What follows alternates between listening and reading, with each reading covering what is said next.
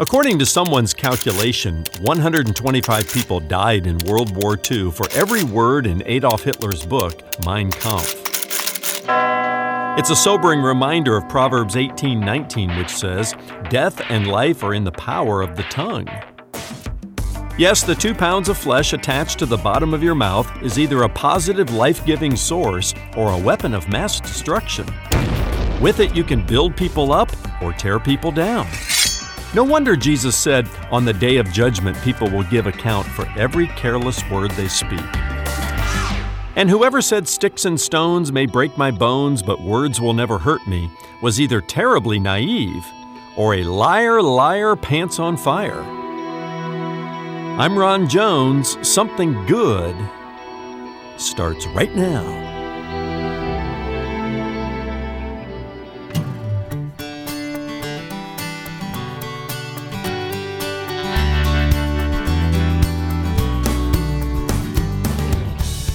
Sticks and stones may break your bones, but words can crush your spirit. Hello, I'm Brian Davis, and you're listening to Something Good with Dr. Ron Jones. Great is the power of the human tongue. It can divide or unite, kill or give life. Today, Ron returns to the book of Proverbs to show us how to use our tongues for good and not for evil, to build one another up instead of tearing one another down. Visit somethinggoodradio.org to listen to the broadcast on demand on your schedule. That's somethinggoodradio.org. From Atlantic Shores Baptist Church in Virginia Beach, Virginia, where he serves as the lead pastor. Here's Ron and part 2 of his Something Good radio message, Speaking Words of Wisdom. The Apostle Paul said these words in Titus chapter 3 and verse 10, "As for a person who stirs up division, after warning him once and then twice, have nothing more to do with him." It's a serious matter. It's a serious matter to use your tongue to divide people into camps. And one of our favorite ways to do that is through gossip and slander and backbiting. These are all mentioned in the book of Proverbs and elsewhere in the Bible. You know what backbiting is? It's talking about somebody behind their back negatively. If you're going to talk about somebody behind their back, say a positive thing. But when you say something about somebody behind their back in a negative way, you're a backbiter. And the Bible has some strong words for that. So for instance, Proverbs chapter 11 and verse 19, "Whoever goes about slandering reveals secrets, but he who is trustworthy in spirit keeps a thing covered." Proverbs 16 and verse 28, "A dishonest man spreads strife, and a whisper separates friends." That's the gossip. They go around whispering. "Did you hear about this? I heard." When you start a conversation or hear somebody start a conversation, "I heard," stop right now. Stop right now. You're spreading gossip. And you ought not participate in that. And if you're a leader in the church, you need to step into that conversation and say, "We don't do that here." We should have a no tolerance policy in the church when it comes to gossip, slander, backbiting. And our sensitivity is raised to it as much as it would be to immorality. Because again, the devil uses this to bring down a church. Especially when things aren't going the way everybody wants it to. The whisper.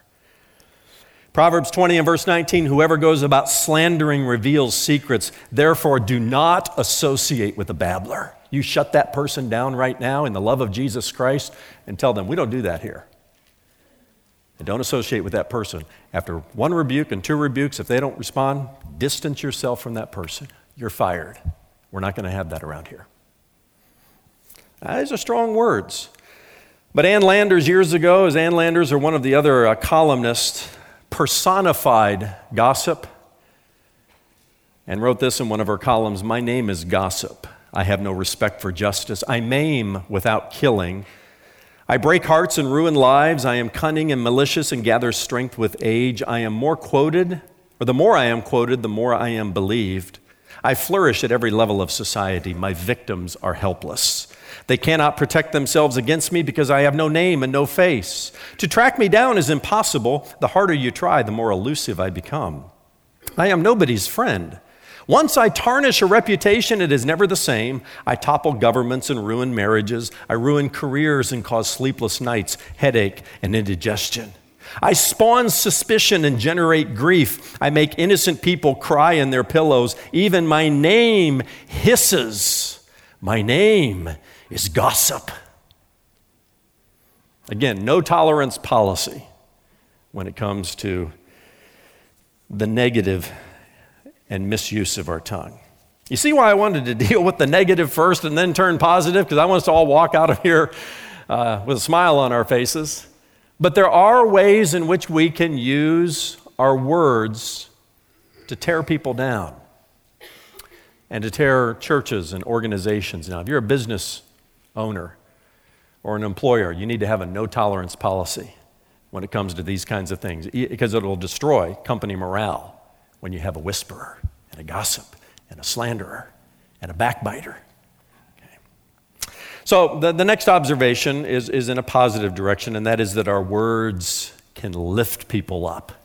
And no greater use of our words than to encourage and to lift people up, even to lift up the name of Jesus Christ. Let me give you 4 or 5 ways, and just touch on this from Proverbs, 4 or 5 ways that our words can lift people up. The first is by giving wise counsel. Proverbs 10 and verse 32 says, "The lips of the righteous know what is acceptable, but the mouth of the wicked what is perverse." Proverbs 15 and verse 7, "The lips of the wise spread knowledge, not so the hearts of fools." Proverbs 15 and verse 22, "Without counsel plans fail, but with many advisors they succeed." Do you need some wise counsel? Boy, one way that you can be an encouragement in this way or lift people up is by offering wise biblical counsel. After 11 weeks in the book of Proverbs, you ought to be able to offer some wise biblical counsel and to lift people up when they need some direction. I hope we have a lot of people who can provide that kind of counsel in our church. The other is through wise teaching. Proverbs chapter 10 and verse 11, "The mouth of the righteous is a fountain of life." Proverbs 10 and verses 20 and 21, "The tongue of the righteous is choice silver. The heart of the wicked is of little worth. The lips of the righteous feed many, but fools die for lack of sense." God has gifted some of you to teach, whether it's in a school to little children or high school children or middle school children, maybe even at the college or university level. Others of you are Bible teachers and Sunday school teachers and small group leaders. God's given you the gift of teaching. What a positive use of our tongues to provide not only wise counsel, but wise teaching and instruction from God's Word. James chapter 3 tells us that those who teach are held to a higher standard. So be careful just walking into that profession, not knowing the accountability that will be yours and ours as teachers of the Word of God. But we can encourage people and lift people up by our teaching. Probably every one of us in this room remembers a teacher that really made a difference in our lives because of the positive way they lifted us up and helped us to broaden our horizons and broaden our scope of knowledge.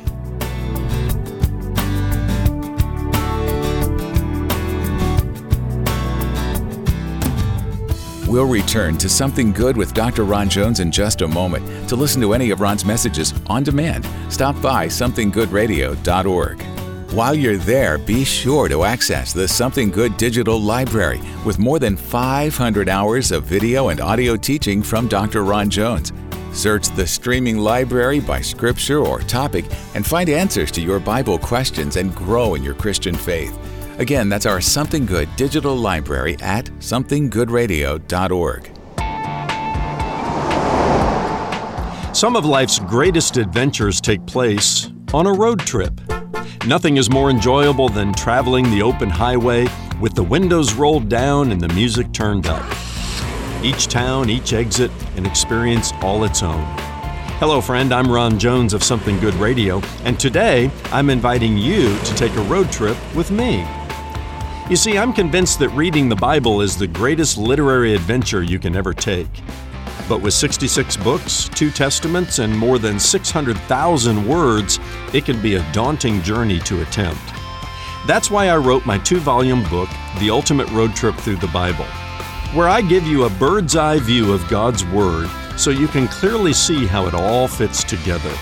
All 66 books of the Bible from Genesis to Revelation.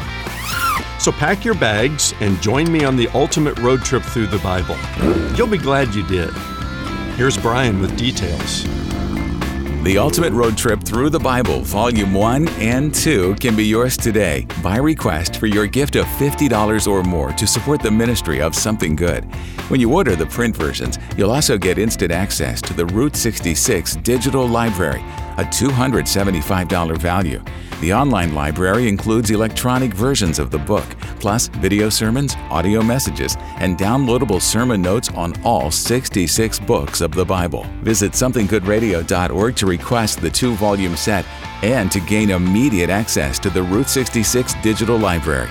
That's somethinggoodradio.org. Pastor Ron, not only did you break this project up into 2 volumes, but you created what you call 8 different road trips, 5 in the Old Testament and 3 in the New. Help our listeners understand the motivation behind that literary structure. You know, Brian, categorizing the various books of the Bible into 8 separate groups is nothing new. They include the books of the law, the Old Testament historical books, the wisdom books, the major prophets, the minor prophets. Then we're into the Gospels and the early church, the Pauline epistles, and we finish up with the general epistles and Revelation. But when I first decided to compare the reading of God's Word to a travel adventure, well, it took me almost no time to come up with the phrase road trip to identify these 8 sections of Scripture. What I believe the reader will begin to see a little more clearly is that the books of the law, for example, point to the person and work of Jesus Christ as much as the Gospels do. That's because the Bible is one story with one main character. His name is Jesus, and he is the Christ. My hope is that by experiencing the 66 books of the Bible as 8 separate road trips, this overarching theme will be easier to recognize and understand. Such a great idea, Pastor Ron. We're so glad you decided to share this important book with us. You can get your copy today by going to somethinggoodradio.org. Both volumes of this great resource are yours for a gift of $50 or more to support the ministry of Something Good. Give online at somethinggoodradio.org or over the phone by calling our offices at 757-276-1099 or mail your gift to P.O. Box 6245, Virginia Beach, Virginia 23456. Now for more on the power of the human tongue. Here's Ron with the rest of today's Something Good radio message, Speaking Words of Wisdom. A third and obvious way we can use our words to lift people up is through encouragement. One of my favorite verses in Proverbs is chapter 25 and verse 11. A word fitly spoken is like apples of gold in a setting of silver. The right word spoken at the right time in the right context. Oh, it's just a beautiful thing, isn't it? And sometimes it takes a little discernment about what the right word is and when the right time to deliver that word and what the occasion might be. But some of you are very, very gifted in the ability to encourage others. Proverbs 12 and verse 25, anxiety in a man's heart weighs him down, but a good word makes him glad. A good word makes him glad. I have a daily devotional that goes out if you sign up for it on our website, and I just titled it, A Good Word. A good word, because anything from God's word is a good word, right? Hopefully that will make us glad and is a word that is fitly spoken. Proverbs 15, verse 23, to make an apt answer is a joy to a man, and a word in season, how good it is. Again, the right word spoken at the right time on the right occasion is something that fills our hearts with joy. And then Proverbs 15 and verse 30, the light of the eyes rejoices the heart, and good news refreshes the bones. Proverbs 16 and verse 24, gracious words are like honeycomb, sweetness to the soul and health to the body. All of this reminds me of a New Testament character found in the book of Acts named Barnabas. Remember Barnabas? He's called the son of encouragement. I love to meet Barnabas in the church today. There are many across our church family who are just encouragers. Somebody once said encouragement is like oxygen to the soul. And it is. When you speak an encouraging word into somebody's life, boy, it just fills that person's life with a breath of fresh air and oxygen and gladness in their hearts. Find somebody today that you can encourage. I challenge you with that. And we live in such a negative world, such a critical world. The 24-hour news cycle is such bad news, such criticism, and people pitting themselves against one another and criticizing for this and criticizing for that. Be the kind of person who walks into a room, be the kind of person in your office, be the kind of person in your small group and in your church that encourages people and speaks that glad word that finds the good news in the midst of a lot of bad news. And you don't have to fake it, but do ask God to help you to be an encourager. Here's another way we can use our words to lift people up, and I categorize this as friendly wounds. Friendly wounds. What do I mean by that? Proverbs 27 and verse 6, faithful are the wounds of a friend, profuse are the kisses of an enemy. What a contrast there. The faithful friend who brings you a wound, a word of constructive criticism. Now, and I'm the first to say, no, I don't like to receive criticism, and nobody does. But we all need it, right? We all have blind sides. And it's the faithful friend, the friend who has been with you for many years, the friend who unconditionally loves you, the friend who has logged in many days, many months, many years of encouragement in your life. That's the kind of faithful friend that can come and bring a word that might sting a little bit, might wound you. It's not the kisses of the enemy. It's not the person who comes and kisses up to you all the time and flatters you all the time, even from a distance, but suddenly, boom, brings the hammer down. They haven't logged in the times of encouragement, of genuine relationship there. No, it's the faithful wounds of a friend that bring life to us, right? And every one of us needs somebody like that in our life. If you have shut down the kind of conversation to where people can never give you constructive criticism, you're in a dangerous place. That should start with your spouse, who knows you best, who loves you best, who loves you unconditionally. But if you have the kind of relationship where as soon as a little bit of constructive boy, you shut that down, again, dangerous place. Dangerous place for leaders to never be able to receive constructive criticism. Now, criticism can come from a lot of wild, different angles. It's the faithful friend.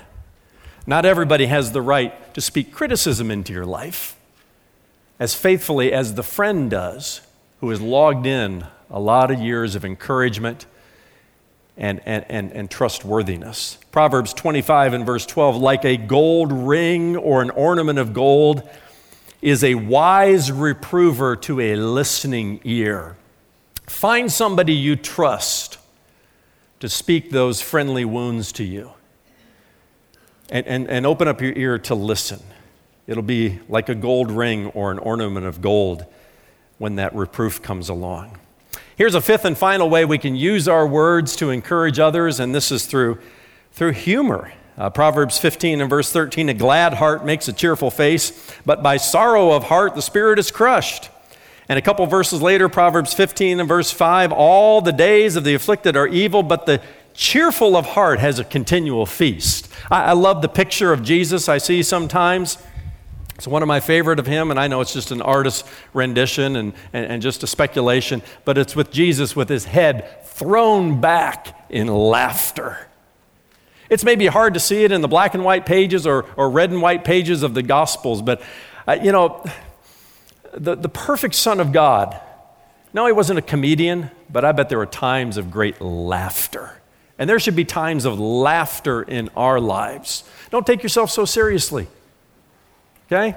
Sometimes we as Christians and the outside world looks in on us, they think, man, those Christians they look like they were baptized in lemon juice. I mean, come on. Just so serious about things. Yes, we're dealing with matters of life and death and serious matters, but let's not take ourselves so seriously. I don't have the natural gift of comedy. God didn't call me to be a stand-up comedian, thankfully. I'd be in the poorhouse. But I love to be around people who laugh.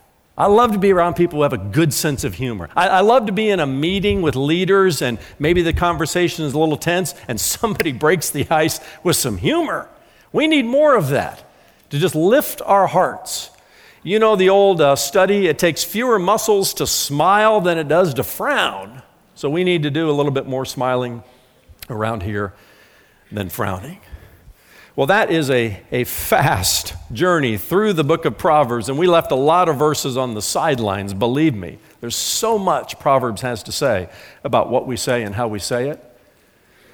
And I want to suggest to you that the highest and most exalted use of our tongues is not just to lift people up, but to lift up the name of Jesus Christ. The old hymn says, "Oh, for 1,000 tongues we sing, praises to his name." And may that be true of us, that we use our tongues and the thousands of them associated with this church to praise his name and to lift up his name. Because as we use our tongues to praise his name and lift up his name, the scripture promises that he will use that to draw all men and women to himself.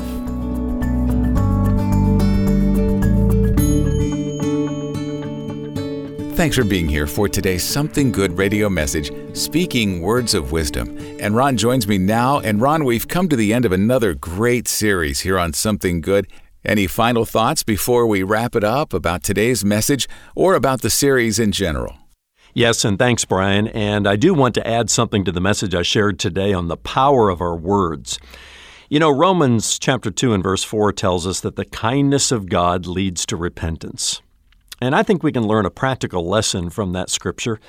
Whether you're dealing with a Christian friend who has stumbled or talking to someone who has never put his or her faith in Christ, a kind word goes much farther than a harsh one.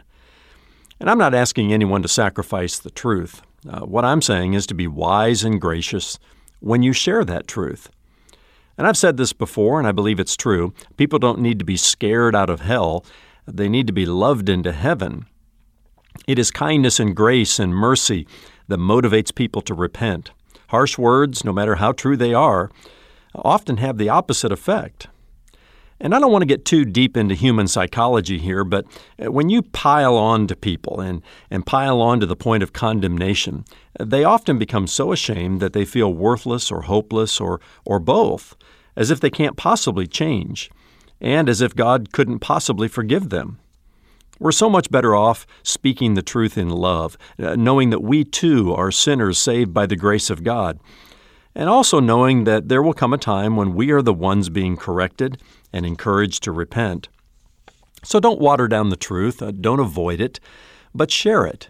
And do it in a way in which your speech is filled with kindness, seasoned with salt, and brings honor to the name of Jesus Christ. The power of life and death are in the tongue. Thanks, Ron, for those final thoughts on today's message, Speaking Words of Wisdom. Now, before we sign off, what can you tell us about your next series, which begins tomorrow, right here on Something Good Radio? Brian, years ago, someone went through the entire Bible and came up with over 2,000 verses of Scripture on money, wealth, and material possessions. That's a lot of editorial space. Now, you compare that to about 500 verses on prayer and 500 verses on faith, and you get some sense that this is a really important subject to God. Here's something else. Of the 38 parables of Jesus recorded in the Gospels, 16 of them have a money or stewardship theme. He understands, and we need to understand, that one of the greatest threats to the lordship of Jesus Christ is this thing called money. And that's why Jesus said in the Sermon on the Mount, you can't serve both God and money. So we're going to dive into this subject for the next several days. And really, Brian, it boils down to a single overarching question. Do you view yourself as an owner of all that you possess, or as a steward of that which has been entrusted to you by God? That's something to keep in mind as we head into this next series. That's tomorrow when Dr. Ron Jones begins his series, His Money, Your Faith. Join us then for Something Good. For Ron and the entire team here at Something Good Radio, I'm Brian Davis. Thanks for listening.